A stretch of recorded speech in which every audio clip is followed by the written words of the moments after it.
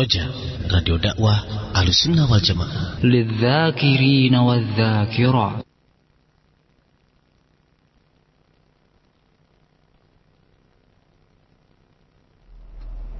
Ikhwatal Islam a'azzanillah iyyakum. Untuk selanjutnya kita akan menyimak secara langsung dari kajian kitab Dawaa yang disampaikan oleh Ustaz Badrus Salam hafizahullah, dan untuk selanjutnya dari studio kami mengucapkan selamat menyimak. Tafadhal Ustaz.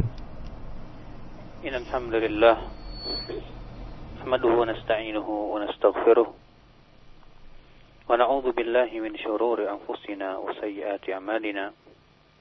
Man yahdihillahu fala mudilla lahu wa man yudlil fala hadiya lahu. Wa asyhadu an la ilaha illallah wahdahu la syarika lahu.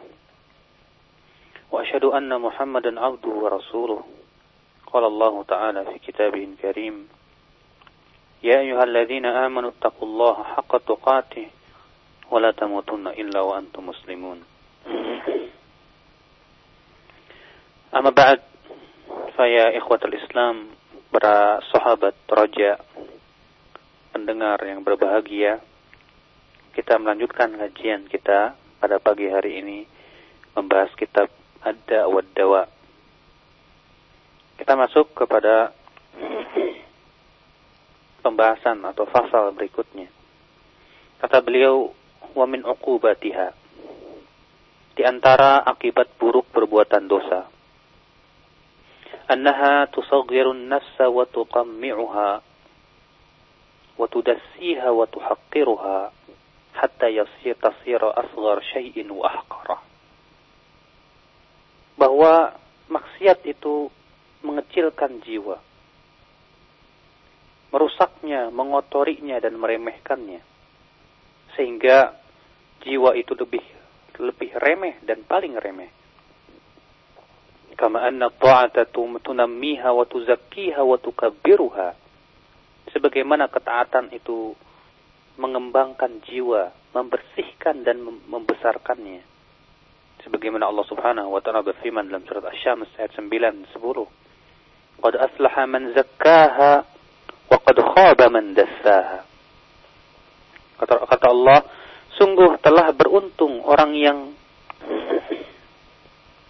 mensucikan jiwanya, dan telah merugi orang yang mengotori jiwanya. Allah Subhanahu wa ta'ala dalam surat Asy-Syams bersumpah dengan 11 kali sumpah untuk menguatkan apa? Untuk menyebutkan tentang pentingnya pembersihan jiwa itu. Ini menunjukkan ikhwatul Islam bahwasannya mengotori jiwa adalah perkara yang sangat buruk. Sebab jiwa yang buruk itu tidak akan masuk surga. Ia harus dicuci dulu dalam api neraka. Kemudian Ibnu Qayyim berkata, wa min uqubatiha anna al-ma'ana al-'asi da'iman fi asri syaitanihi wa sijni syahawatihi wa quyudi hawah, fahuwa asirun majnunun muqayyad wala asiru aswa halan min asiri asarahu aduwin lahu wala sijna adyaqu min sijnil hawa wala qaida as'abu min qaidi syahwah. Bahwa orang yang berbuat maksiat, kata beliau, terus menerus dia berada pada menjadi tawanan syaitan. Dia dipenjara oleh syahwatnya, dia diikat oleh hawa nafsunya, sehingga ia menjadi tawanan yang dipenjara dan diikat. Padahal kata beliau tidak ada yang paling buruk daripada orang yang menjadi tawanan musuh bebuyutannya. Tidak ada penjara yang paling sempit daripada penjara hawa nafsunya, dan tidak ada ikatan yang paling sulit daripada ikatan syahwatnya. Fakaifa yasiru ila Allah wa daril akhirah qalbun ma'surun masjunun muqayyadun wa kaifa yakhtu khutwatan wahidah, kata beliau. Bagaimana akan berjalan kepada Allah, bagaimana ia akan berjalan kepada kehidupan akhirat sementara hatinya ditawan, sementara hatinya dipenjara dan diikat. Bagaimana ia akan bisa melangkah dengan selangkah saja? Sehingga Sehingga pada waktu itu ikhwatal Islam, orang yang diikat oleh hawa nafsu, oleh syahwat, dipenjara oleh hawa nafsu dan syahwatnya, dia tidak bisa berjalan menuju Allah Subhanahu wa ta'ala. Kata beliau, wa kama anna syata allati la hafidha laha wa hiya baina adh-dhi'ab sari'atul 'atab, fakadha al-'abdu idza lam yakun 'alaihi hafidhun min Allah fadhi'buhu muftarisuhu wa la bud. Sebagaimana kambing, kalau tidak ada yang menjaganya, maka ia akan diterkam oleh serigala. Begitu mudahnya serigala itu akan menerkamnya. Demikian pula seorang hamba, ketika ia tidak dijaga oleh Allah Subhanahu wa ta'ala, maka syaitan pun akan mudah untuk menggodanya. Wa innama yakunu alaihi hafizun minallahi bittaqwa, kata beliau. Ya Allah akan menjaga dia bila ia bertakwa kepada Allah. Fahiya wiqayatun minallah wa junnatun hasinatun bainahu wa baina dhi'bihi. Sehingga ia adalah merupakan penjagaan dari Allah, bahkan ia adalah merupakan tameng yang sangat kokoh ia daripada godaan syaitan yang terkutuk. Kama hiya wiqayatun bainahu wa baina uqubatid dunya wal akhirah. Sebagaimana ketakwaan itu, kata beliau, adalah merupakan penjagaan antara dia dan siksa dunia serta akhirat. Wa kullama kanat asy-syah aqrab min ar-ra'i kanat aslam min adh-dhi'bi. Kata beliau, ya kambing kalau lebih dekat dengan penggembala, tentu ia akan lebih selamat dari serigala. Dan kambing semakin jauh dari penggembala akan semakin dekat kepada kebinasaan. Demikian pula ikhwatul Islam, seorang hamba ketika ia semakin dekat kepada Allah, ia akan semakin selamat dari godaan syaitan. Semakin ia jauh dari Allah, maka ia pun akan semakin mudah digoda oleh syaitan. Akhwal Islam, maka kewajiban kita adalah meninggalkan perbuatan maksiat.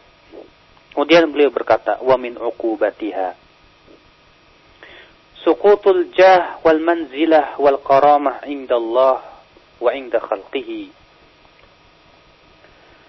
Yaitu akan jatuhlah, gugurlah kedudukan dia dan kemuliaan dia di sisi Allah dan di hadapan hamba-hambanya. Fa inna akramal khalqi inda Allahi atqahum, kata beliau. Hamba yang paling mulia kedudukannya di sisi Allah adalah orang-orang yang paling bertakwa kepada Allah Subhanahu wa ta'ala. Wa aqrabuhum minhu manzilatan atwa'uhum lahu. Orang yang paling dekat kedudukannya kepada Allah adalah yang paling taat kepada Allah. Wa ala qadri ta'atil abdi lahu takunu manzilatuhu indahu. Sesuai dengan kadar ketaatan seorang hamba kepada Allah, demikian pula kadar kedekatan dia kepada Allah. Maka apabila ia berbuat maksiat kepada Allah, apabila ia menyelisihi perintah Allah, maka ia akan gugur dari mata Allah. Ia pun akan gugur dari hati para hambanya, sehingga tidak lagi tersisa kedudukan di hadapan hamba, akan menjadi leceh dan hina ya di hadapan hamba, sehingga hamba itu melihat dengan mata pelecehan dan penghinaan. Ikhwatul Islam, fa'asha bainahum aswa'a aish, sehingga orang yang sering berbuat maksiat akan hidup di tengah-tengah mereka dengan kehidupan yang buruk. Khamilaz zikri, dia tidak harum namanya, bahkan buruk namanya. Saqital qadri, gugur ya harkatnya. Zariyal hali, buruk pula keadaannya. La hurmatalah, dia tidak punya kehormatan. Fala farahala walahu wala surur, dia pun tidak diberikan oleh Allah kegembiraan dan kebahagiaan. Sehingga apa? Ya, pada waktu itu ia tidak lagi mendapatkan apa? Berupa kebahagiaan hati. Kenapa kata beliau? Fa inna khumulaz dzikri wa suqutal qadri wal jah jalibun kulla ghammin wa hammin wa hazanin. Karena rusaknya nama, jatuhnya kedudukan, itu akan mendatangkan segala macam kegelisahan, kesusahan, kesedihan. Wala surura ma'ahu wala farah, sehingga tidak ada lagi kebahagiaan dan kegembiraan. Wa aina hadzal alamu min lazzatil ma'siyah laula sukru syahwah. Dan di manakah ini, ya kata beliau, di manakah ya kesakitan ini dari kelezatan maksiat kalau bukan karena mabuk syahwat. Artinya ketika ia berbuat maksiat, ia mendapatkan 2 kali lipat, bahkan berkali lipat ya kesulitan yang diakibatkan oleh maksiat itu. Wa min a'zami ni'amillahi 'alal 'abdi, sebaliknya kata beliau, di antara nikmat yang Allah berikan kepada hamba yang paling besar, an yarfa'alahu bainal alamin dzikrah. Allah angkat penyebutan namanya di telinga di antara manusia. Wa yu'lilahu qadrah, Allah meninggikan kedudukannya, ya, sehingga manusia pun memandang kepadanya dengan mata penghormatan. Bukannya ya mereka mengharapkan penghormatan, tidak, tapi akibat dari ketakwaan dan keikhlasan manusia pun menjadi ya melihat dia di hadapannya sebagai seorang yang berwibawa. Walihada khaffa anbiya'ahu wa rasulahu min dzalika bima laysa li ghairihim. Makanya Allah Subhanahu wa taala ya akhi mengkhususkan para nabi, para rasul dengan apa yang Allah tidak berikan kepada selain mereka. Allah berfirman dalam surat Shad ayat 45-46. Wadhkur ibadana Ibrahim wa Ishaq wa Ya'qub ulil aidi wal absar. Inna akhlasnahum bi khalisatin dzikrad dar. Dan ingatlah hamba-hamba kami yaitu Ibrahim, Ishaq, Ya'qub, ya orang-orang yang diberikan kepada mereka penglihatan dan kekuatan. Sesungguhnya kami menyelamatkan mereka dengan ya khalisah, ya penyebutan di bumi ini. Maksudnya apa? Ya kata Ibnu Qayyim, ay khassasnahum bi khasisah, artinya kami istimewakan mereka dengan keistimewaan. Apa itu? Wahya dzikrul jamil, yaitu penyebutan yang indah, alladzi yudkaruna bihi fi hadhihi dar, di mana mereka harum namanya dalam kehidupan dunia ini. Wa huwa lisanus sidqi alladzi sa'alahu Ibrahim, dan itulah yang diminta oleh Nabi Ibrahim alaihi salatu wassalam, di mana beliau berdoa dalam surat Asy-Syu'ara ayat 84, waj'al li lisana sidqin fil akhirin, ya Allah jadikan untukku lisan yang sidq, yang benar ya pada generasi setelahnya. Artinya ya berupa apa pujian yang baik akibat ketakwaan, akibat keikhlasan, akibat ketaatan kepada Allah Subhanahu wa taala. Maka Allah Subhanahu wa taala berfirman tentang anak-anaknya, ya, wa wahabna lahum min rahmatina wa ja'alna lahum lisana sidqin 'aliyya, dalam surat Maryam ayat 50. Ya, dan kami berikan kepada mereka dari rahmat kami, dan kami jadikan untuk mereka lisan sidqin yang tinggi. Demikian pula Allah berfirman kepada Nabi Muhammad sallallahu alaihi wasallam dalam surat Insyirah ayat 4, wa rafa'na laka dzikrak, dan kami angkat di penyebutanmu dalam kehidupan dunia ini. Fa'atba'ur rasul, maka pengikut para rasul tentu mereka mendapatkan nasib ya sesuai dengan warisan berupa ketaatan dan mengikuti mereka. Maka setiap orang yang menyimpang dari mereka akan terluput sesuai dengan penyimpangan mereka dan maksiat mereka kepada Allah Subhanahu wa taala. Semakin seseorang taat, semakin seseorang kuat dalam istiqamah, dan semakin dalam keilmuan seorang hamba, Allah semakin harumkan namanya. Wallahi, bukan keharuman yang mereka harapkan. Mereka hanya mengharapkan pahala dari Allah.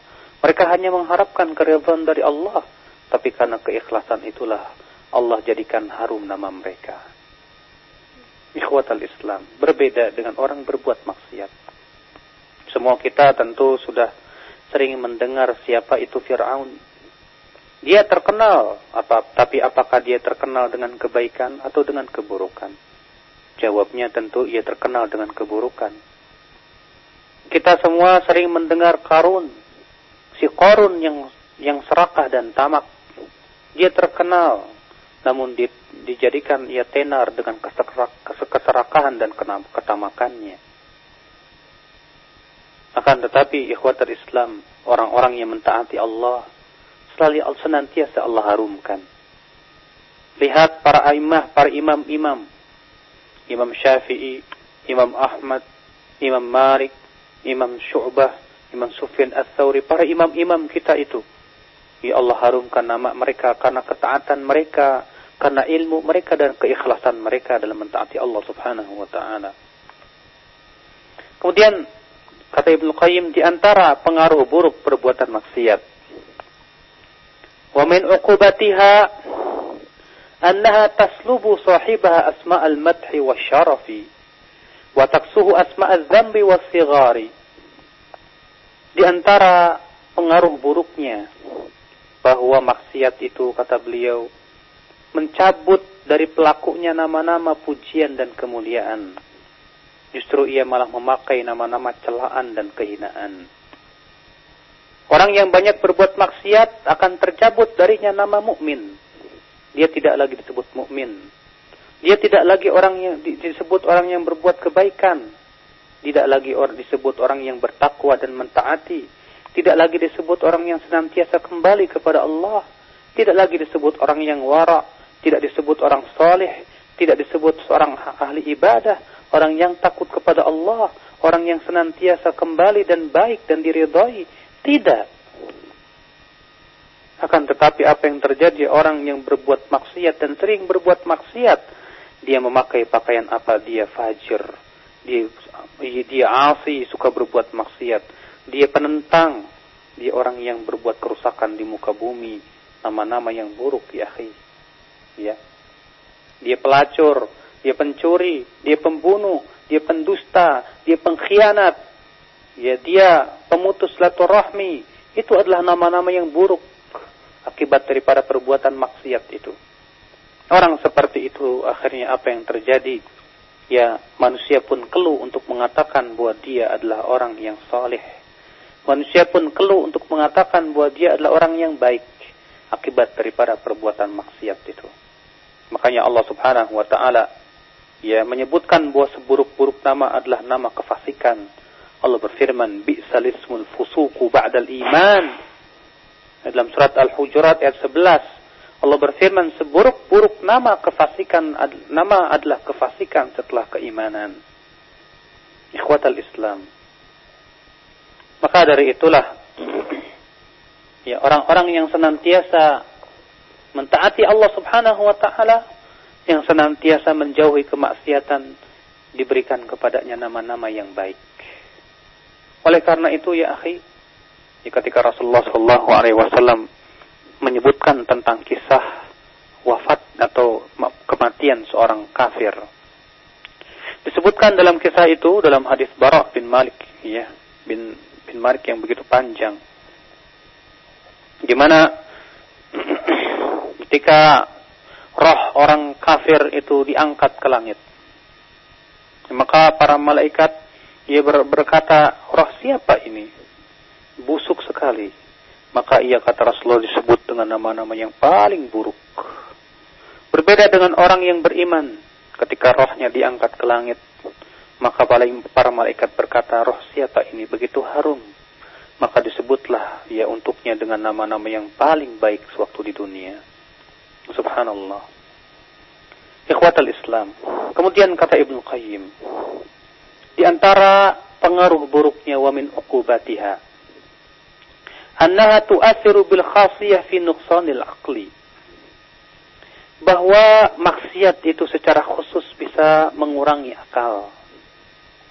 Fala tajidu aqilaini ahaduhuma muti'un lillah wal akhar 'asin illa wa aqlul muti' minhuma awfar wa akmal wa fikruhu asah wa ra'yuhu asad wa sawabu qarinuhu. Ya, maka engkau apabila bandingkan antara orang yang suka berbuat maksiat dengan orang yang suka berbuat ketaatan kepada Allah, maka engkau akan dapati bahwa akalnya orang yang senantiasa mentaati Allah ternyata lebih sempurna dan lebih mendekati kebenaran daripada akalnya orang-orang yang suka bermaksiat kepada Allah Subhanahu wa taala.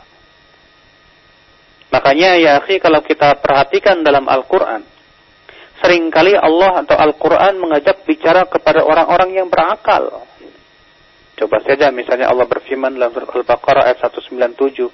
Allah berfirman, "Wattaquni ya ulil albab." Bertakwalah kepadaku wahai orang-orang yang diberikan pikiran. Allah juga berfirman, "Fattaqullaha ya ulil albab la'allakum tuflihun." Maka bertakwalah kalian kepada Allah wahai orang-orang yang diberikan pikiran agar kalian itu beruntung. Ya, Allah juga berfirman, "Wa ma yadhakkaru illa ulul albab."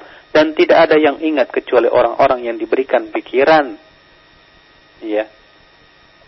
Makanya ya ikhwatal Islam, ya Al-Quran ini datang untuk orang-orang yang berfikir dan berakal, yang mau menggunakan akalnya. Adapun orang yang tidak mau menggunakan akalnya, ya rata-rata mereka jauh dari Al-Quranul Karim. Kata beliau, "Wa kaifa yakunu aqilan wafiral aqli man ya'si man huwa fi qabdatihi wa fi darihi wa huwa ya'lamu annahu yarahu wa yushahiduh." Bagaimana disebut orang itu berakal, kata beliau. Bagaimana akan disebut berakal orang yang senantiasa orang yang suka memaksiati Allah Subhanahu wa taala, sementara ia tahu itu maksiat, dia pun melihatnya dan menyaksikannya. Fayasihi wa huwa bi'ainihi ghairu mutawarin anhu wa yasta'inu bi ni'amihi ala masakhitihi, sehingga ia pun berbuat maksiat padahal ia tahu bahwa Allah melihatnya. Dia pun menggunakan nikmat-nikmat Allah untuk apa? Untuk mendapatkan kemurkaannya. Wa yastad'i kulla waqtin ghadabahu alaih. Dia pun malah apa? Ya, mendatangkan setiap waktunya kemurkaan Allah Subhanahu wa taala dan laknatnya. Bahkan ia pun menjauh daripada mendekat kepada Allah. Dia terusir dari pintunya. Ia pun berpaling dari Allah. Akhirnya apa? Dia mendapatkan kehinaan. Akibatnya apa? Dia pun dibiarkan oleh Allah, digoda oleh musuh-musuhnya. Akhal Islam, fa'ayyu aqlin liman athara ladzata sa'atin aw yawmin aw dahrin thumma tanqadhi ka'anna hulumun lam yakun. Maka akal mana? Ya. Dan bagaimana akan disebut dia berakal, kata beliau? Orang yang lebih mengutamakan kelezatan sesaat atau sehari, atau hanya sebatas beberapa menit saja, atau beberapa detik, ataupun beberapa saat yang tidak lama, kemudian setelah itu akan hilang, ya, menjadi bagaikan mimpi-mimpi yang sama sekali sebetulnya tidak pernah terjadi. Sesaat dia berbuat maksiat, akibatnya apa? Dia mendapatkan siksa dari Allah Subhanahu wa taala yang panjang. Na'udzubillah. Bagaimana orang ini disebut dengan orang yang berakal? Jadi mana ia lebih mengutamakan kelezatan yang sesaat dan meninggalkan kelezatan yang selama-lamanya, yang abadi. Orang yang berakal, ya akhi, akan berfikir bahwasannya kelezatan yang abadi itu yang paling penting. Kelezatan yang panjang itu adalah yang dia inginkan. Adapun kelezatan yang sesaat tapi malah mendatangkan azab yang terus-menerus, itu pada hakikatnya sebuah kerugian yang nyata. Makanya beliau berkata, "Fa'ayyu aqlin liman athara ladzata sa'atin aw yawmin aw dahrin." Ya. Akal mana dan bagaimana akan disebut akal dan berakal orangnya, orang yang lebih mengutamakan kelezatan sesaat. Ini padahal akhi, kebahagiaan dunia dan akhirat itu adalah merupakan tujuannya orang-orang yang berakal. Ikhwatal Islam. Kemudian beliau berkata, "Wa ya ajaban law sahhatil uqul la'alimat anna tariqa tahsil al-ladzati wal farahati was sururi wa tibil 'aish innama huwa fi ridha man an-na'im kulluhu fi ridha." Sungguh sangat mengherankan, kata beliau. Kalaulah akal itu sehat, tentu ia akan tahu bahwa cara untuk menghasilkan kelezatan, kegembiraan, kebahagiaan, dan kehidupan yang baik, yaitu hanyalah mencari keridhaan orang yang seluruh kenikmatan ada pada keridhaannya, Allah Subhanahu wa ta'ala. Wal alam wal azabu kullu fi sakhatihi wa ghadabihi. segala macam kesakitan, segala macam azab, semua ada pada kemurkaan Allah Subhanahu wa taala. Fa fi ridahu qurratul uyun. Pada keridhaan Allah terdapat kesejukan pandangan, kebahagiaan jiwa. Wa hayatul qulub. Pada keridhaan Allah pun terhadap kehidupan hati, kelezatan ruh, kebaikan hidup, kelezatan hidup, bahkan kenikmatan yang paling thayyib. Kalaulah ya kelezatan itu ditimbang dengan apa?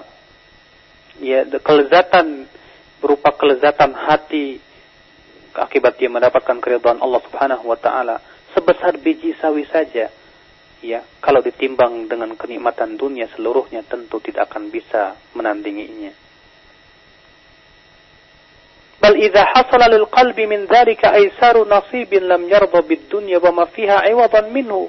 Bahkan kata beliau, seorang hamba yang hatinya telah mendapatkan kebahagiaan akibat ketaatan kepada Allah dan ridha-Nya, ia tidak akan ridha untuk diganti dengan dunia. Karena dia tahu bahwasanya kebahagiaan hati itu segala-galanya. Coba antum lihat ya akhi. Ya, orang yang diberikan kekayaan, kemewahan, akan tetapi dia banyak berbuat maksiat kepada Allah. Kekayaannya, kemewahannya tidak bermanfaat sama sekali. Karena apa? Hatinya dipenjara oleh hawa nafsunya. Maka ia ditimpa berbagai macam kegelisahan, ya ketidaktenangan dalam hatinya akibat apa? Kemaksiatan yang dia lakukan. Berbeda dengan orang-orang yang senantiasa mentaati Allah Subhanahu wa taala, walaupun diberikan oleh Allah berupa rizki yang mungkin dia pas-pasan dalam kehidupan dunia ini, namun dia bahagia. Kenapa? Karena ia mendapatkan ridha Allah Subhanahu wa taala. Ikhwatal Islam. Makanya orang yang sudah betul-betul merasakan kenikmatan hati dengan iman dan Islam, dengan ketaatan kepada Allah Subhanahu wa taala, dia tidak akan pernah ridha untuk diganti dengan dunia. Walaupun manusia datang kepada dia dengan membawa dunia dan seisinya, ya untuk menggantikan kebahagiaan hati itu dia tidak akan pernah berikan sama sekali. Wa ma'a hadza fa huwa yatana'am bi nasibihi min ad-dunya a'zam min tana'umil mutrafina fihi. Ya, namun dengan bersamaan dengan itu ya akhi, orang beriman yang senantiasa mentaati Allah, yang senantiasa mendapatkan, ya berusaha mencari ridha Allah, selain dia mendapatkan ketenangan hati dan kebahagiaan hati, ternyata dia pun tetap diberikan oleh kenikmatan dunia. Bahkan kenikmatan dunia yang dia hasilkan itu lebih besar daripada kenikmatan orang-orang kaya raya yang tidak mentaati Allah Subhanahu wa taala. Kenapa? Karena rezekinya diberkahi oleh Allah. Karena rezekinya diberikan oleh Allah Subhanahu wa taala rahmat. Ya, akibat daripada apa? Ya, ketaatan yang dia lakukan kepada Allah Subhanahu wa taala. Ikhwatal Islam. Kata beliau, "Fala ilaha illallah. Ma anqasa aqla man ba'ad durra bil ba'ri wal miska bir raji'." La ilaha illallah, kata beliau, betapa kurangnya akal orang yang menjual susu dengan tinja. Betapa bodohnya orang yang menjual ya minyak wangi yang paling wangi ya dengan bau busuk, bau bangkai. Wa murafaqatal ladzina an'ama Allahu 'alaihim minan nabiyyin was-siddiqin wasyuhada'i was-salihin bi murafaqatil ladzina ghadiba Allahu 'alaihim wa la'anahum. Betapa bodohnya, kata beliau, orang yang mengganti ya yang seharusnya dia menjadi teman-temannya para nabi, siddiqin, para syuhada dan orang salihin, namun dia ridha dengan menjadi teman orang-orang yang dimurkai oleh Allah Subhanahu wa taala, yang merekalah akan menjadi bahan bakar api neraka. Akhal Islam. Maka orang-orang yang banyak berbuat maksiat itu hendaklah berfikir. Hendaklah ia berfikir bahwasannya dia hidup di dunia ini adalah hanya sementara. Dia akan kembali kepada Allah Subhanahu wa taala. Dia akan dibungkus kain kapan, kemudian dia akan dikuburkan, kemudian dia akan ditanyai di hadapan Allah Subhanahu wa taala kelak pada hari kiamat. Kemudian kata beliau, wa min a'zami 'uqubatiha. Di antara pengaruh buruk maksiat yang paling besar, annaha tujibul qati'ata bainal 'abdi wa bain rabbih tabaraka wa ta'ala, bahwa itu menjadikan antara hamba, hubungan hamba dengan Allah itu terputus. Wa idza waqa'atil qati'ah, apabila hubungan antara hamba dengan Allah itu terputus, in qata'at anhu asbabul khairi wattasalat bihi asbabus syarr, maka akan terputus pula, kata beliau, sebab-sebab kebaikan, dan bahkan ia malah bersambung dengan sebab-sebab keburukan. Iya, bukankah kebaikan itu semua dari Allah? Kalau seseorang terputus dari Allah, bagaimana ia akan mendapatkan kebaikan? Ia tidak akan mendapatkan kebaikan, justru ia akan mendapatkan berbagai macam keburukan. Makanya beliau berkata, fa'ayu falahin wa ayu rakha'in wa ayu 'aishin liman inqata'at anhu asbabul khair wa quti'a ma bainahu wa baina waliyhi wa maulah alladzi la ghina lahu anhu tarfata 'ain. Kata beliau, maka ya, keuntungan apa manfaatnya sebuah keuntungan? Ya, apa manfaatnya sebuah kegembiraan kalau ternyata ia terputus dari sebab-sebab kebaikan, sehingga akhirnya dia diputus antara dia dan antara Allah Subhanahu wa ta'ala, padahal dia sangat butuh kepada Allah. Dia sama sekali tidak berasa butuh kepada Allah, karena setiap harinya, ya akhi, kita ini terus diberikan nikmat. Kita semua setiap detiknya butuh kepada Allah Subhanahu wa ta'ala. Bagaimana kalau ternyata sebab-sebab kebaikan itu Allah putus, sehingga Allah Subhanahu wa ta'ala tidak berikan kepada kita kebaikan itu. Ya, kita memohon kepada Allah agar diperbaiki hati kita ini. Kita mohon kepada Allah agar diberikan kekuatan untuk menjauhi maksiat kepada Allah, dan diberikan kekuatan untuk senantiasa mentaati Allah Subhanahu wa ta'ala. Mungkin ini dulu yang bisa saya sampaikan pada pagi hari ini. Ya, mudah-mudahan apa yang saya sampaikan ini bermanfaat untuk terutama buat diri saya pribadi, demikian pula para pendengar sekalian, ya, dan menjadikan orang-orang yang suka berbuat maksiat itu takut kepada Allah dan segera kembali dan bertobat kepada Allah Subhanahu wa ta'ala. Taib ikhwatal Islam, para pendengar Radio Roja dimanapun Anda berada, demikian sesi materi dari pembahasan kitab Ad Daa'u atau kitab Al-Jawabul Kafi liman sa'ala ani Dawaa Syafi yang disampaikan oleh Ustaz Badrul Salam hafizahullah. Dan seperti biasa kita akan membuka beberapa sesi tanya jawab bagi Anda yang akan bertanya di line telepon 8236543 atau melalui pesan singkat di 08888763110. Kami persilakan bagi Anda yang akan bertanya di line telepon 8236543 secara langsung atau melalui pesan singkat. Kami ulangi nomornya di 08888763110. Taib Ustaz, untuk yang pertama kita angkat pertanyaan dari pesan singkat.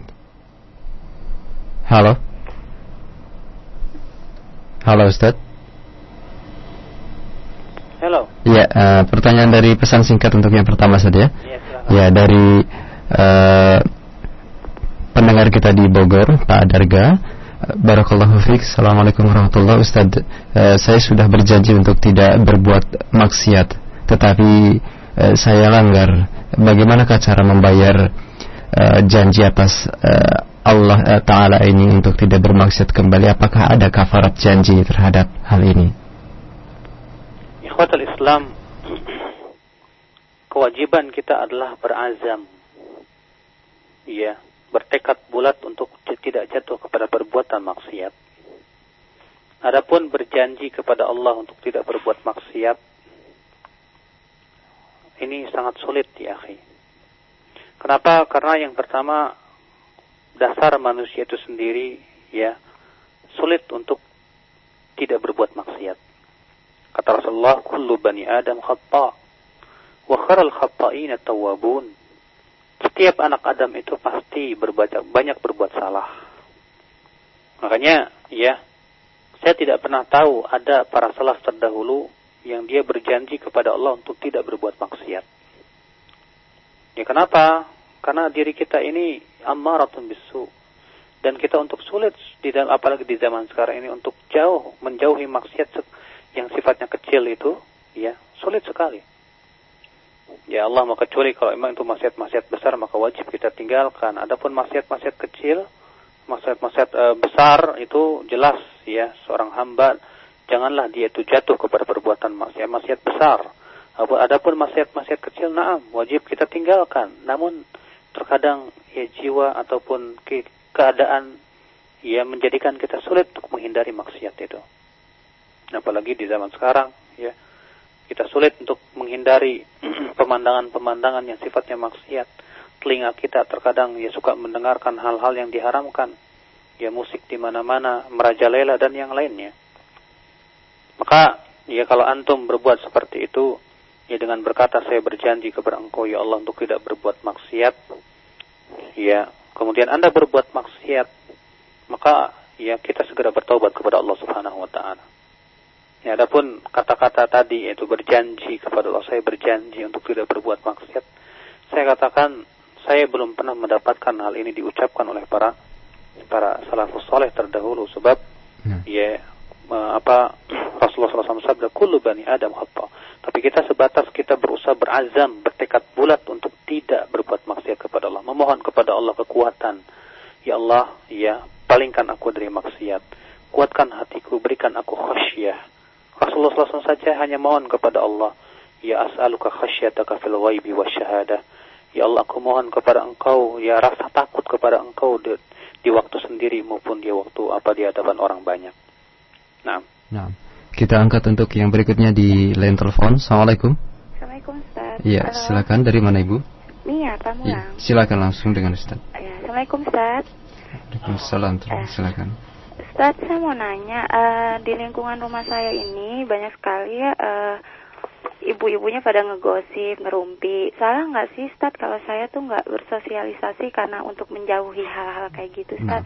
Assalamualaikum. Waalaikumsalam warahmatullahi wabarakatuh. Iya. Apabila memang ya kumpulnya kita dengan ibu-ibu itu tidak bisa merubah, dalam artian kita tidak bisa mewarnai mereka, bahkan kita yang diwarnai dan bahkan kita malah ikut-ikutan menggosip, tentu meninggalkan majelis seperti itu adalah diperintahkan oleh Allah Subhanahu wa taala.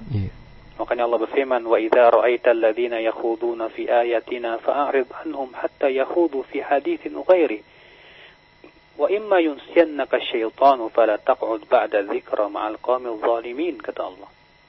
Apabila engkau melihat ya orang-orang wa idza ra'aital ladzina yakhuduna fi ayatina, orang-orang yang tenggelam dalam mencemooh ayat-ayat kami itu, fa'rid anhum, maka berpalinglah dari mereka sampai mereka berbicara dengan tema pembicaraan yang lain. Dan apabila setan malah menjadikan kamu itu lupa, maka janganlah sekali-kali kamu duduk bersama orang-orang yang zalim itu. Tapi kalau misalnya kita bisa mengingkari ya perbuatan mereka dan kita bisa luruskan mereka, kita ingatkan mereka bahwa itu adalah perbuatan maksiat, tentu ini lebih afdal. Ya, sebab kita membantu saudara kita ya agar ia selamat dari godaan syaitan yang terkutuk dengan seperti itu. Nah, masih di line telepon, kita angkat kembali. Assalamualaikum. Waalaikumsalam. Silakan, dari mana Bapak? Ibnu Arasuli dari Depok. Ya, silakan Bapak. Assalamualaikum Ustaz. kencang Pak. Waalaikumsalam. Silakan dikencangkan Pak. Ustaz, ini tadi disebutkan bahwa orang-orang bertakwa itulah orang yang berakal, orang-orang yang mempergunakan kalbunya. Namun sementara itu bagi asumsi bagi kebanyakan orang bakal itu adalah orang yang otaknya cerdas, ya. Tapi walaupun nanti dia itu melakukan pengrusakan, gitu. Ya, ini untuk sementara ya, asumsi.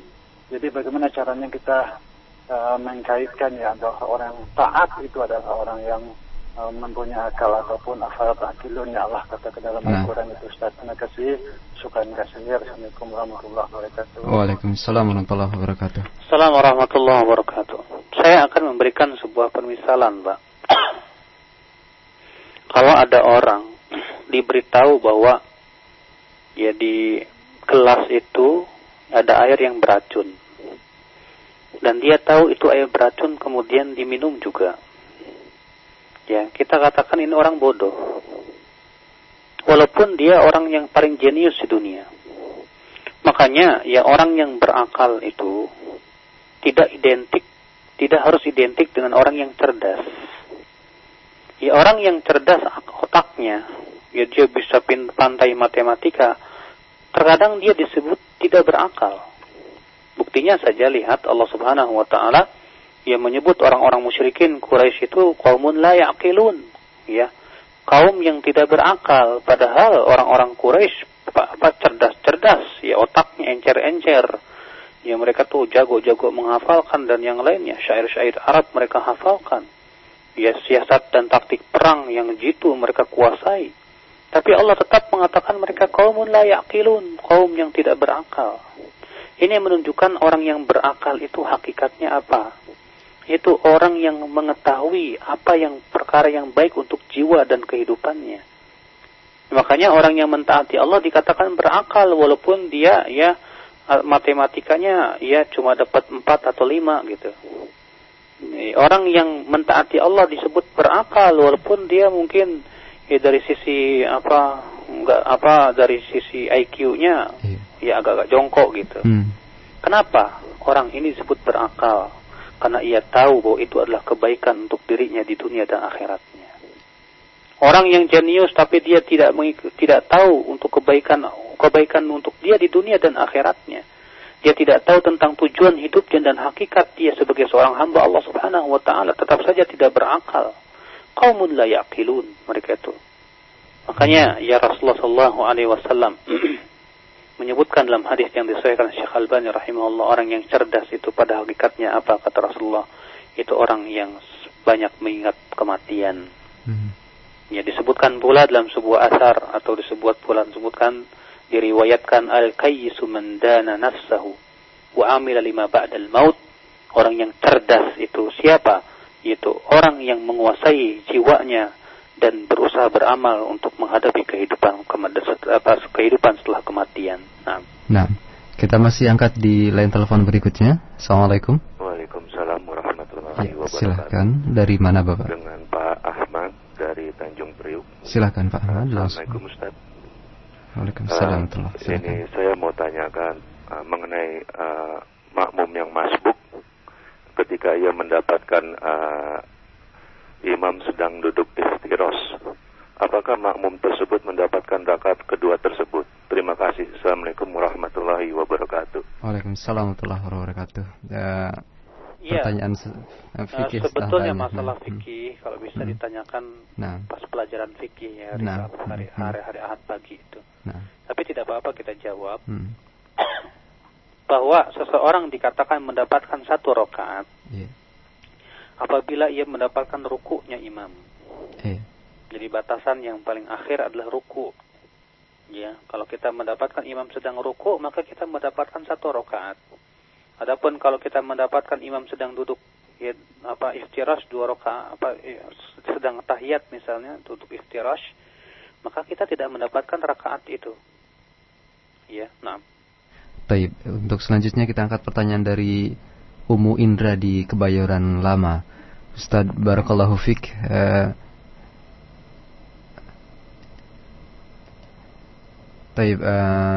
Pertanyaan kita angkat dari yang lain terlebih dahulu sebelum pertanyaan dari Ummu Indra. Ustaz barakallahu fik. Ustaz, bagaimanakah syariat memandang perbuatan pegawai yang mengisi waktu luangnya di dalam pekerjaan tersebut untuk mempelajari buku-buku agama sebagai informasi waktu kerja selama 10 jam, tetapi waktu efektif untuk bekerja hanya 3 jam dan sisa waktunya yang 7 jam benar-benar luang dan digunakan untuk mempelajari ilmu agama. Apakah hal ini diperbolehkan, Ustaz? Iya. Ya, apabila memang waktu efektifnya 3 jam dan selebihnya tidak ada pekerjaan yang bisa dikerjakan. Ya, karena sudah selesainya pekerjaan ataupun yang lainnya. Selama tidak ada tugas dari misalnya atasan atau yang lainnya, lebih baik digunakan waktu luang itu dengan hal-hal yang sifatnya bermanfaat. Di antaranya yaitu mempelajari ilmu-ilmu agama tadi. Cuma yang perlu diperhatikan ya akhi, banyak orang yang banyak mengambil ilmu agama dari internet. Saya katakan ini tidak cukup. Bahkan terkadang internet itu membuat banyak orang yang pusing dan riwet. Ya. Terkadang qila wa qala yang adanya adalah seperti itu.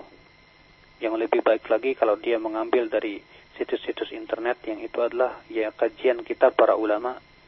Jadi langsung para ulama yang menyampaikan itu lebih bagus, lebih baik dan lebih ahsan. Adapun membaca ya situs-situs hanya kemudian kita lihat sebagian para penuntut ilmu sibuk dengan apa membantah ya, kemudian berdialog di internet di situs-situs itu, wallahi dia habiskan waktu untuk sesuatu yang tidak ada manfaatnya sama sekali. Lebih baik dia tahsilul ilm, dia menghasilkan ilmu yang lebih bermanfaat. Masih banyak ilmu-ilmu yang dia belum kuasai pada waktu itu. Iya. Nah, kemudian dari seorang pendengar di Depok, Ustadz, jenis maksiat seperti apakah sehingga Allah Ta'ala sebagaimana yang antum sebutkan tadi memutuskan hubungan dengan hambanya? Tentu ikhwatul Islam pada asalnya semua maksiat itu adalah mengurangi ya hubungan dia dengan Allah Subhanahu wa Ta'ala. Hubungan seorang hamba dengan Allah Subhanahu wa Ta'ala ya akan semakin bertambah dengan ketaatan dan akan semakin berkurang dengan kemaksiatan. Makanya keterputusan antara hamba dengan Allah ya kadarnya itu bertingkat-tingkat. Ada yang terputus pada sebagian tapi tidak terputus pada sebagian yang lain.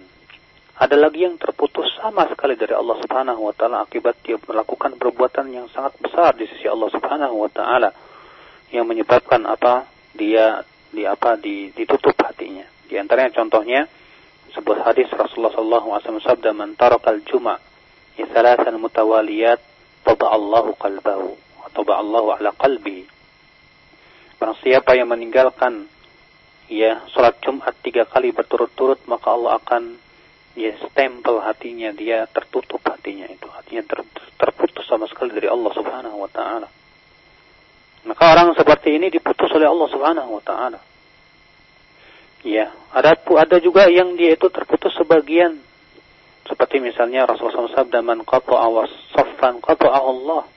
Ya, barang siapa yang memutuskan saf, maka Allah akan putuskan ia. Namun tetap dia salatnya diterima oleh Allah Subhanahu wa Ta'ala. Tapi akibat dia memutuskan saf, dia melakukan dosa di sisi Allah Subhanahu wa Ta'ala. Sebagian dia terputus dari Allah, sebagian tidak. Makanya keterputusan di sini adalah ya sesuai dengan derajat dan tingkat kemaksiatan yang dia lakukan. Semakin besar dan semakin dia itu mendekati kekufuran, semakin dia sangat memutuskan antara dia dengan Allah Subhanahu wa Ta'ala. Nah, baik, untuk selanjutnya masih di line telepon, kembali kita angkat di 8236543. Assalamualaikum. Waalaikumsalam warahmatullahi wabarakatuh. Ya, silakan langsung dengan Ustaz. Ya, saya ingin bertanya Ustaz, pada tahun-tahun yang lalu suami saya banyak berbuat maksiat ya. Bahkan sampai saat ini sih baru mau menjalankan sholat 5 waktu itu pun belum konsisten. Saya itu ber-KB Ustaz karena dikhawatirkan suami saya banyak mendolimi saya dengan berbagai macam maksiat. Bagaimana hukumnya saya ber-KB dan bagaimana saya menghadapi suami yang seperti itu? Terima kasih Ustaz. Assalamualaikum. Waalaikumsalam warahmatullahi wabarakatuh. Assalamualaikum warahmatullahi. Semoga Allah memberikan hidayah kepada suami ibu dan menjadikan dia kembali kepada jalan Allah Subhanahu wa Ta'ala. Amin. Tentu ya Rasulullah sallallahu alaihi wasallam menganjurkan kita banyak anak. Dalam hadis Rasulullah sallallahu alaihi wasallam bersabda, "Tazawwaju al-wadud al-walud fa inni mukatsirun bikumul umam." Kata Rasulullah, nikahilah wanita-wanita yang banyak cintanya kepada suami dan yang banyak anaknya, karena aku ini akan berbangga dengan banyaknya umat pada hari kiamat. Bahkan Allah Subhanahu wa Ta'ala ya mengecam orang-orang yang membunuh anaknya ya dengan pembunuhan yang tersembunyi, wa'dul banat, karena dia takut dia tidak diberikan rezeki. Ya, Allah Subhanahu wa Ta'ala firman, "Wala taqtulu auladakum min imlaq, nahnu narzuqukum wa iyyahum." Ya, janganlah kalian membunuh ya anak-anak kalian itu karena takut miskin.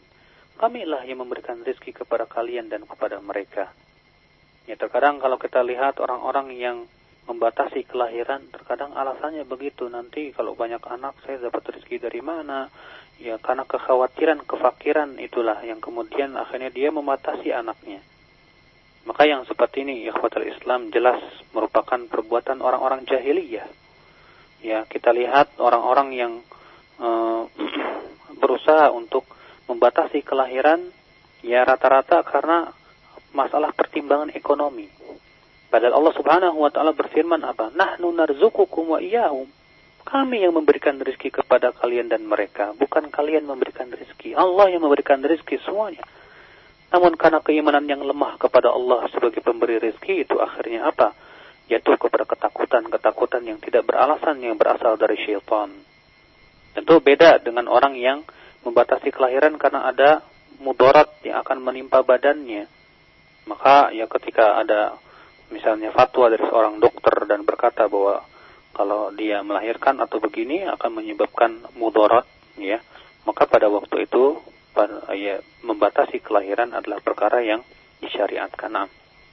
Baik, masih di line telepon kembali kita angkat. Assalamualaikum. Waalaikumsalam. Iya, dari mana? Dari Gema di Jakarta Selatan. Silakan Bapak langsung. Assalamualaikum Ustaz. Warahmatullah. Saya mau tanya bagaimana seharusnya sebagai orang tua dalam mendidik anak di zaman sekarang ini yang memang dimana orang tua itu dituntut sedemikian rupa untuk menjaga anaknya dari hal-hal yang tidak orang tua inginkan. Terima kasih, itu saja. Assalamualaikum. Waalaikumsalam warahmatullahi wabarakatuh. Assalamualaikum warahmatullahi wabarakatuh. Semoga antum termasuk orang-orang tua yang senantiasa diberikan kekuatan dan perhatian terhadap anak antum itu. Ikhwatul Islam, pendidikan anak memang sangat penting karena itu adalah tanggung jawab dan amanah yang Allah berikan kepada kita. Ya, kerusakan anak akan dimintai pertanggungjawaban oleh Allah nanti pada hari kiamat akibat tidak dididik oleh orang tuanya. Maka dari itulah orang tua yang baik adalah orang yang betul-betul memegang amanah yang Allah berikan kepadanya, yaitu berupa pendidikan anak ini dengan kesungguhan, ya, dengan penuh kesungguhan. Maka dihindarkan dia pertama seorang orang tua yang baik. Dia berusaha untuk menciptakan lingkungan yang islami dan memberikan lingkungan yang islami buat anak-anaknya. Bila ia tinggal di suatu lingkungan yang buruk, yang penuh dengan maksiat dan ini, maka dia segera pindah, ya, mencari lingkungan yang lebih baik untuk kelak ia bergaul anak-anaknya itu. Yang kedua, dia pun berusaha untuk menjauhkan anak-anaknya dari berbagai macam sarana menuju kemaksiatan semampunya. Ya, dia tidak membeli televisi, sebab televisi sekarang ini akal Islam yang menjadi sebuah sarana yang paling empuk, ya, untuk menghancurkan anak-anak kita. Mungkin kita orang tua yang membeli televisi niatnya adalah hanya sebatas untuk nonton, ya, acara-acara yang menurut dia bermanfaat. Ya, tapi kita tidak tahu setelah kita pergi kerja ternyata anak-anak menyetel acara yang lainnya. Maka itu tetap tanggung jawab dia. Sebab kenapa? Karena itu adalah zari'ah. Ya, televisi itu menjadi sebuah pendorong yang menyebabkan mereka terjerumus kepada acara-acara itu. Akibat dari siapa? Orang tuanya sendiri. Makanya orang tua yang bijak, ia akan berusaha untuk meninggalkan segala macam hal yang menjerumuskan anak-anaknya kepada apa? Ya, hal sifatnya maksiat kepada Allah Subhanahu wa taala. Yang ketiga, dia berusaha untuk memberikan tempat-tempat atau memilihkan sekolahan-sekolahan yang betul-betul menjaga akidahnya, menjaga akhlak dan muamalahnya. Ya, dia tidak hanya sebatas melihat kepada sekolah itu favorit atau tidak, tapi dia melihat apakah anak saya akan terjaga daripada penyimpangan atau tidak. Makanya kalau kita perhatikan, ya, ketika Nabi Ya'qub alaihissalatu wassalam meninggal dunia, apa yang dikatakan kepada anak-anaknya? Ya, kata beliau, "Ma ta'buduna min ba'di?" Hai anak-anakku, apa yang kalian sembah setelah aku nanti? Beliau berkata kepada anak-anaknya, "Ma ta'buduna min ba'di." Kalau kita beda, ya, kita ngomongnya "Ma ta'kuluna min ba'di." Ya, apa yang kalian makan setelahku, hai anak-anakku? Tidak. Para nabi dahulu itu, ya, yang dia pikirkanlah keselamatan akidah anak-anaknya. Bagaimana akidah saya, anak saya ini, ya, selamat. Kalau kita terkadang yang menginginkan anak kita ini sekolah di tempat-tempat yang favorit, ya biar nanti katanya anak saya bisa jadi orang, padahal udah jadi orang. Ikhwatal Islam, ya orang tua yang bijak tentu ia akan memilihkan sekolah yang terbaik, walaupun dia harus merantau di negeri orang atau di tempat yang jauh. Lihat para ulama terdahulu, ya ibu-ibu mereka yang luar biasa. Imam Syafi'i karena berkat ibunya lah, ya beliau menjadi seorang ulama besar. Semenjak kecil ibunya mendidik dia, memasukkan dia ke sekolahan baca tulis, ya dididiknya dan dimasukkan dia kepada sekolah tahfidz Quran. Akhirnya Imam Syafi'i umur 6 tahun sudah hafal Quranul Karim. Akibat apa? Ya ibunya yang berusaha mendukung terus Imam Syafi'i untuk mempelajari ilmu agama. Kemudian dibawanya oleh ibunya ke majelis-majelis ilmu. Ya kemudian disuruhnya oleh ibunya supaya dia pergi ke negeri-negeri untuk mencari ilmu, ya kepada guru-gurunya, sehingga menjadilah beliau ulama besar yang ternama, yang harum namanya sampai hari ini. Akibat dari apa? Perjuangan seorang ibu untuk mendidik anaknya. Ya, terkadang kalau ibu yang dia tidak berpikir, aduh kasihan anak saya jauh sekolahnya, nanti gimana dan begitu. Ya, padahal kebaikan untuk anaknya sendiri. Makanya orang tua yang bijak adalah yang bagaimana? Yang berusaha untuk memberikan fasilitas terbaik buat anaknya. Ya dalam hal untuk menjaga agamanya dan akidahnya. Wallahi ya akhi, orang tua hendaklah berpikir bahwa anak sudah dituliskan rezeki oleh Allah Subhanahu wa taala. Kalau dia menjadi anak soleh, maka keuntungan buat Anda. Anda akan mendapatkan keuntungan di dunia dengan bakti dia kepada Anda. Di dalam kubur Anda akan mendapatkan aliran pahala amalannya.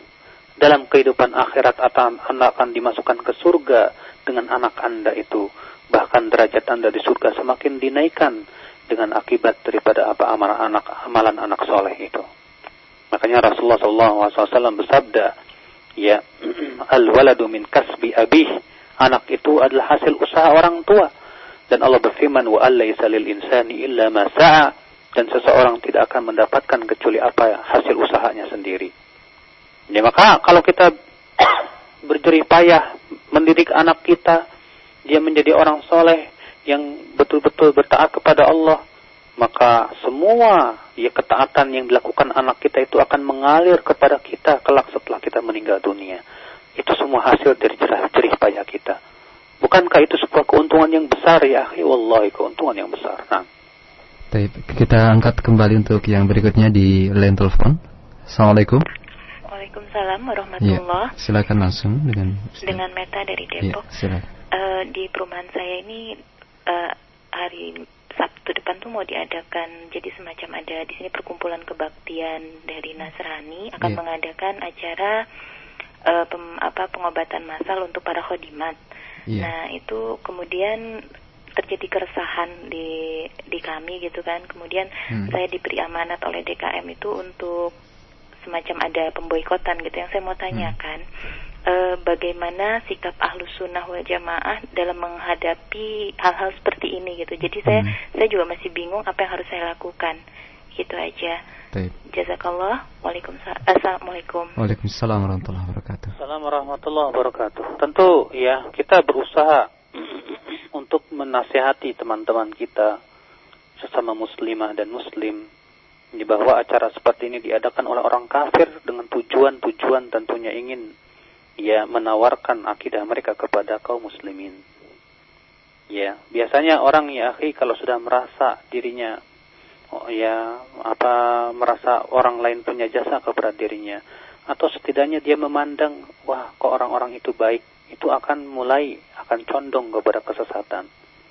Maka dari itulah ya ibu berusahalah nasihatin dengan memberikan sebaran-sebaran ataupun yang lainnya, nasihat yang baik kepada kaum muslimin dan muslimah yang ada di komplek itu ibu ya, bahwa untuk tidak mengikuti kegiatan seperti itu karena itu termasuk ta'awun 'alal itsmi wal 'udwan, ya tolong menolong dalam dosa dan permusuhan. Nah. Baik, untuk selanjutnya masih di line telepon atau kita angkat pertanyaan dari pesan singkat dulu dari Ibu Hanan di Karawang. Ustaz, orang yang berbuat maksiat kemudian bertobat, kemudian berbuat maksiat kembali, kemudian bertobat kembali, bagi begitu terus berulang-ulang, apakah kemudian Allah akan menutup pintu hatinya bagi orang tersebut, Ustaz? Seperti ini dilihat keadaannya. Apabila dia jatuh kepada dosa yang sama berulang-ulang terus seperti ini. Nah, Ustaz. Halo? Halo. Ya. Ya, orang seperti ini dilihat keadaannya. Bila dia melakukan dosa ini dan dia melakukan dosa itu bukan karena akibat kesengajaan yang dia lakukan, dalam artian dia juhud begitu, yang ngeyel dan tetap ingin berbuat maksiat, ya akibat daripada ngeyel itu ittiba'ul hawa. Maka orang seperti ini, ya, ketika dia bertaubat kepada Allah, memohon ampunan lagi, dia berdosa lagi, mohon ampunan lagi. Ada disebutkan dalam hadis dalam hal ini, ya, hadis itu sahih. Jadi seorang hamba, kata Rasulullah, ada yang dia bertaubat kemudian berbuat maksiat lagi. Kemudian bertaubat lagi, dia berbuat maksiat lagi. Tapi ia terus bertaubat kepada Allah Subhanahu wa taala. Ya, dia mengakui akan dosanya. Namun ya dia berusaha untuk menjauhi berbagai maksiat, berbagai macam maksiat, namun karena ya seorang manusia itu terkadang begitu. Ya kullu bani Adam khata'. Setiap anak Adam itu suka berbuat salah. Ya, tapi dia terus bertaubat kepada Allah Subhanahu wa taala. Maka Allah berfirman, "Alima abdi anna lahu rabban yaghfiruhu." Ya, hambaku tahu, kata Allah, bahwa ia mempunyai Rabb yang mengampuni dosanya. Maka Allah pun ampuni dosanya. Iya. Tapi yang jadi masalah adalah mereka yang jatuh kepada dosa yang sama terus-menerus. Dan dia tahu itu adalah perbuatan dosa.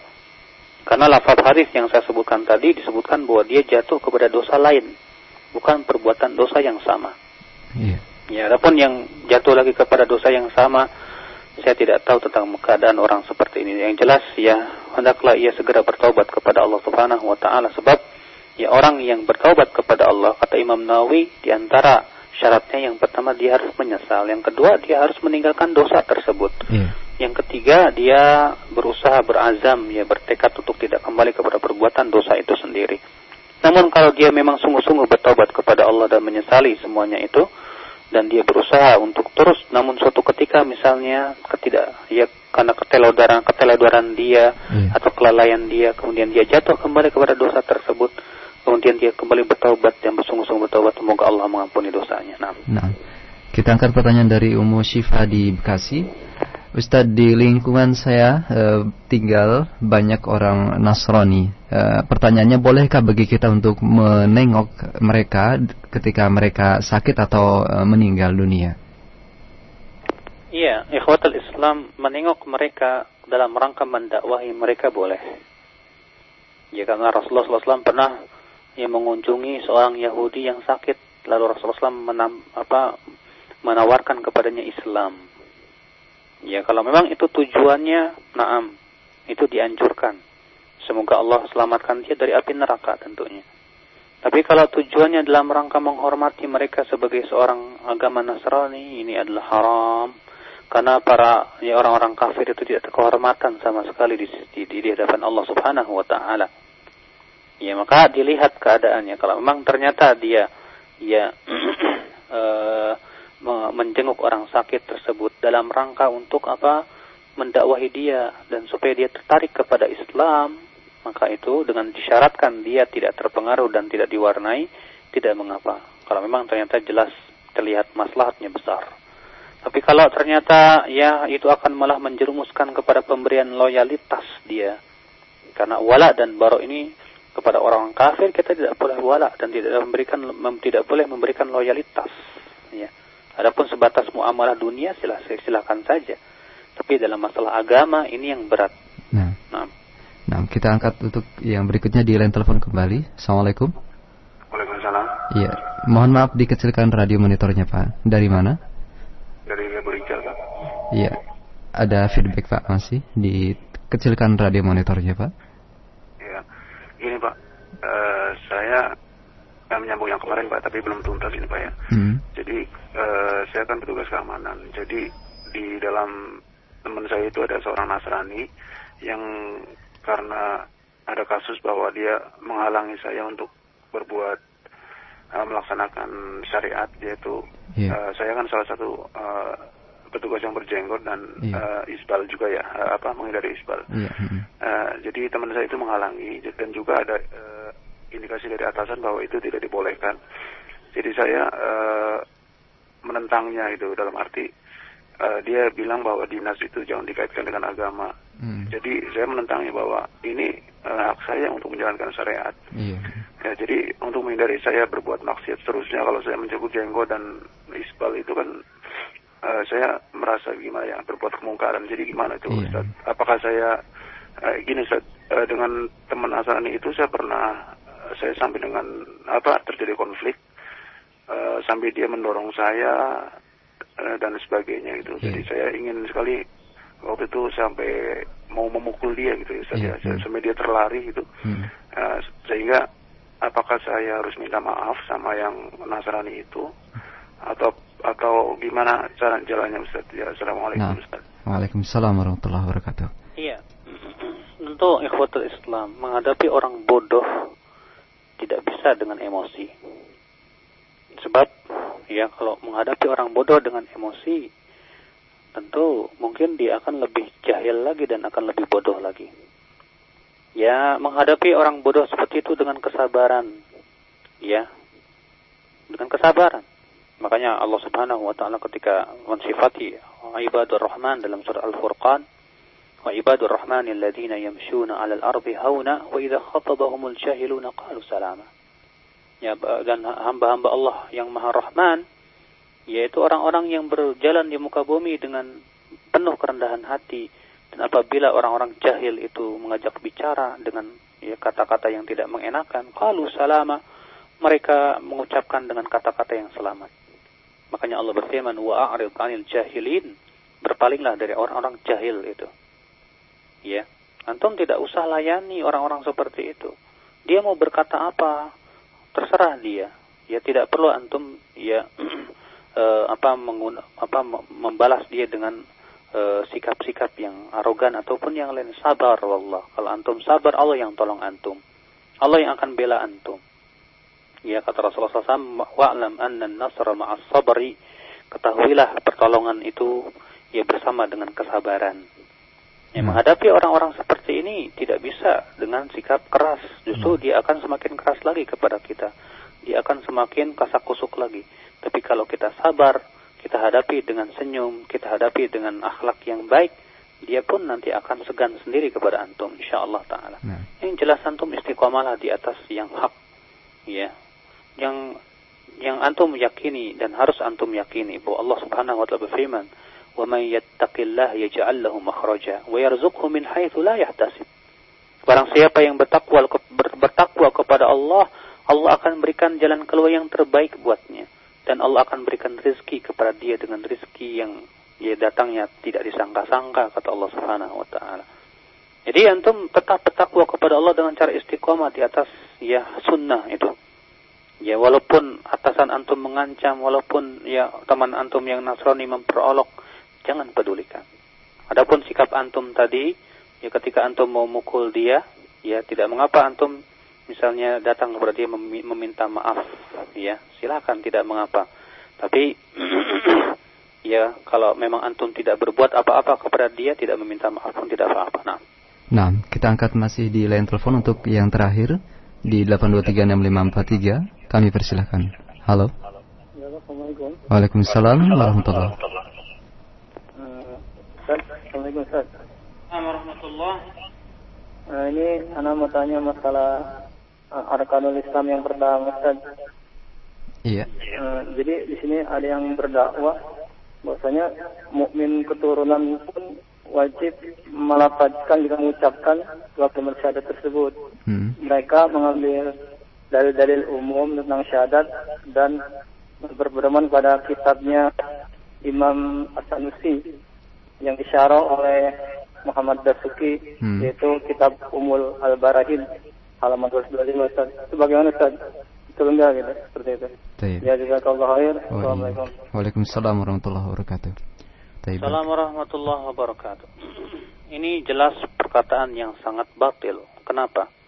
Pertama, bahwa Rasulullah SAW bersabda, kullu mauludin yuladu 'alal fitrah fa abawahu yuhawidanihi aw yunassiranihi aw yumajjisanihi.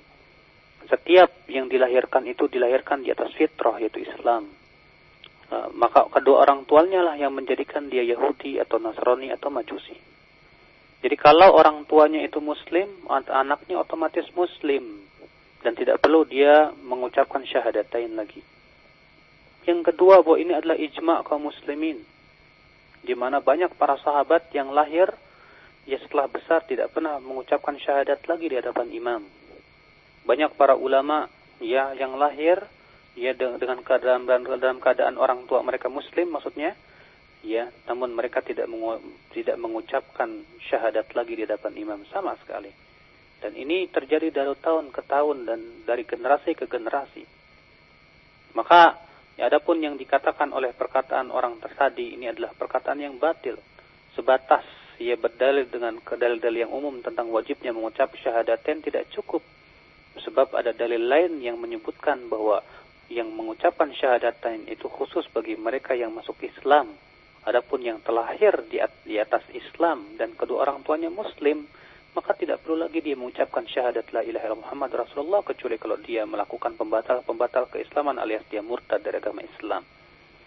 Maka ya, perkataan manusia bukan dalil. Ya, siapapun dia, karena manusia atau ulama itu ya bisa jadi salah, bisa jadi benar.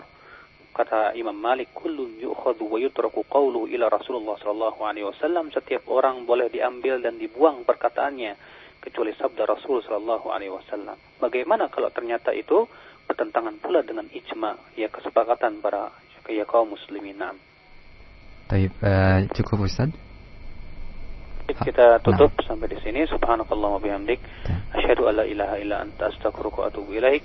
Wassalamualaikum warahmatullahi wabarakatuh. Waalaikumsalam warahmatullahi wabarakatuh. Terima kasih Ustaz, jazakallah khairan atas waktu dan kesempatan pada kesempatan pagi hari ini. Kita baru saja menyimak kajian kitab Ad Daa'u atau kitab Al-Jawabul Kafi liman sa'ala 'ani Dawaa Syafi yang disusun oleh Al-Imam Abu Abdullah Ibnul Qayyim Al-Jauziyah rahimahullah dan disampaikan tadi oleh Al-Ustaz Badrus Salam hafizahullah. Semoga dapat kita ambil faidah dan manfaatnya, dan kami mohon maaf karena begitu banyak pertanyaan yang karena keterbatasan waktu tidak bisa kami ajukan pada kesempatan pagi hari ini. Insyaallah kajian dari kitab ini bisa Anda simak kembali kelanjutannya pada hari Rabu di pekan depan. Dan kami ucapkan terima kasih pula atas segala saran, kritik maupun masukan yang sangat membangun bagi Anda yang telah dikirimkan melalui pesan singkat kami atau melalui website www.radioroja.com. Ikhwatal Islam a'azanillah iyyakum. Untuk selanjutnya kami hadirkan kembali rangkaian mata acara untuk hari ini. Kami akan jeda dan akan kami berikan beberapa info kajian untuk Anda setelah kami jeda dengan yang berikut ini. Al-Quran. Lau anzalna hadzal Qur'an 'ala jabalin la ra'aitahu khashi'an mutasaddi'an min khashyatillah wa tilkal amthalu nadribuha lin-nasi la'allahum yatafakkarun. Roja, Radio Dakwah Ahlussunnah wal Jamaah. Lidz-dzakirina wadz-dzakirat. Para pendengar Radio Roja dimanapun Anda berada, untuk selanjutnya kami informasikan beberapa info kajian untuk Anda pada kesempatan pagi hari ini. Untuk yang pertama, insyaallah pada hari Ahad tanggal 22 Juni 2008 ada beberapa penyelenggaraan kajian yang bisa Anda ikuti dan agendakan. Untuk yang pertama, bagi Anda yang berada di daerah Jakarta Selatan dan sekitarnya, ikutilah kajian ilmiah bedah buku yang terbuka untuk umum, ikhwan maupun akhwat, dari pembahasan tema atau judul buku Menuntut Ilmu Jalan Menuju Surga, yang disampaikan oleh Al-Ustaz Yazid bin Abdul Qadir Jawas hafizahullah diselenggarakan pada pukul 9 waktu Indonesia Barat sampai dengan zuhur di Masjid Raya Pondok Indah di Pondok Indah Jakarta Selatan. Dan untuk informasi antum bisa menghubungi nomor telepon panitia di nomor telepon 68 0004 31 atau 0815 74 59 8937 atau di nomor 71210303. Kami ulangi, kajian ilmiah bedah buku menuntut ilmu jalan menuju surga yang akan disampaikan oleh penyusun dan penyaji Al-Ustaz Yazid bin Abdul Qadir Jawas hafizahullah pada hari Ahad tanggal 22 Juni 2008 jam 9 waktu Indonesia Barat sampai dengan zuhur di Masjid Raya Pondok Indah Jakarta Selatan.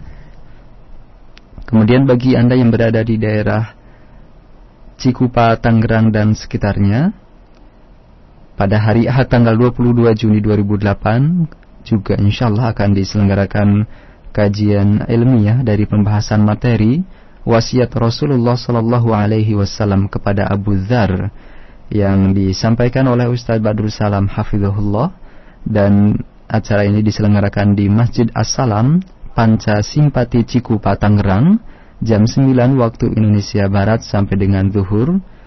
Dan acara ini diselenggarakan oleh pengajian keluarga As-Salam Tangerang. Untuk informasi bisa menghubungi Bapak Mulyo di nomor 0815 963 7799 atau Bapak Didi di nomor 0816 14 47 067.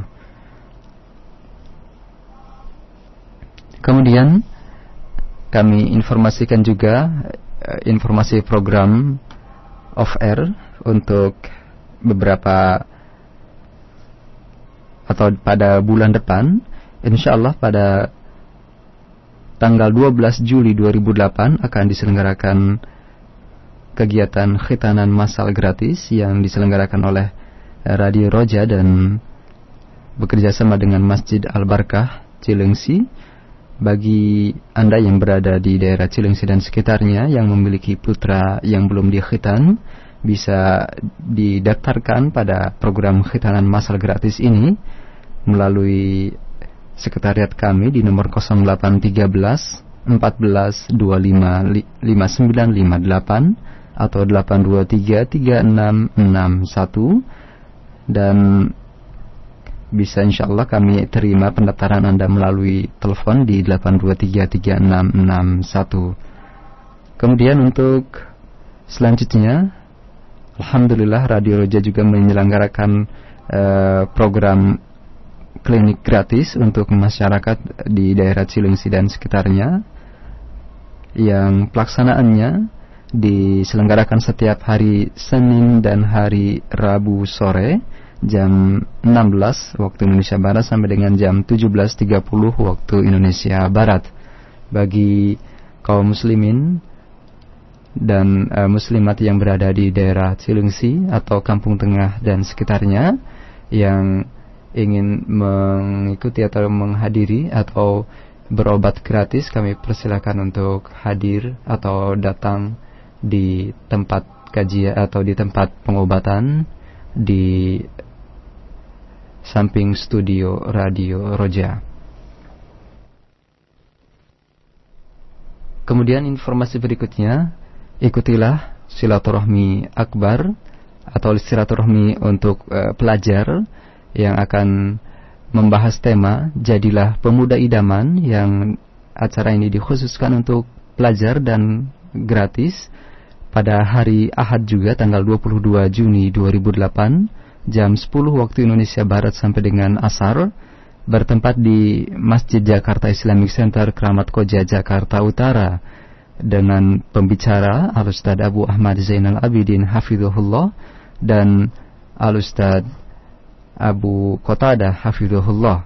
Acara ini bisa diikuti dan bagi para pelajar yang ingin mendaftarkan diri bisa mendaftarkan melalui pesan singkat dengan mengirimkan ketik reg spasi nama spasi jenis kelamin kemudian spasi nama sekolah ke nomor hotline center kami di nomor 0817 9838 691.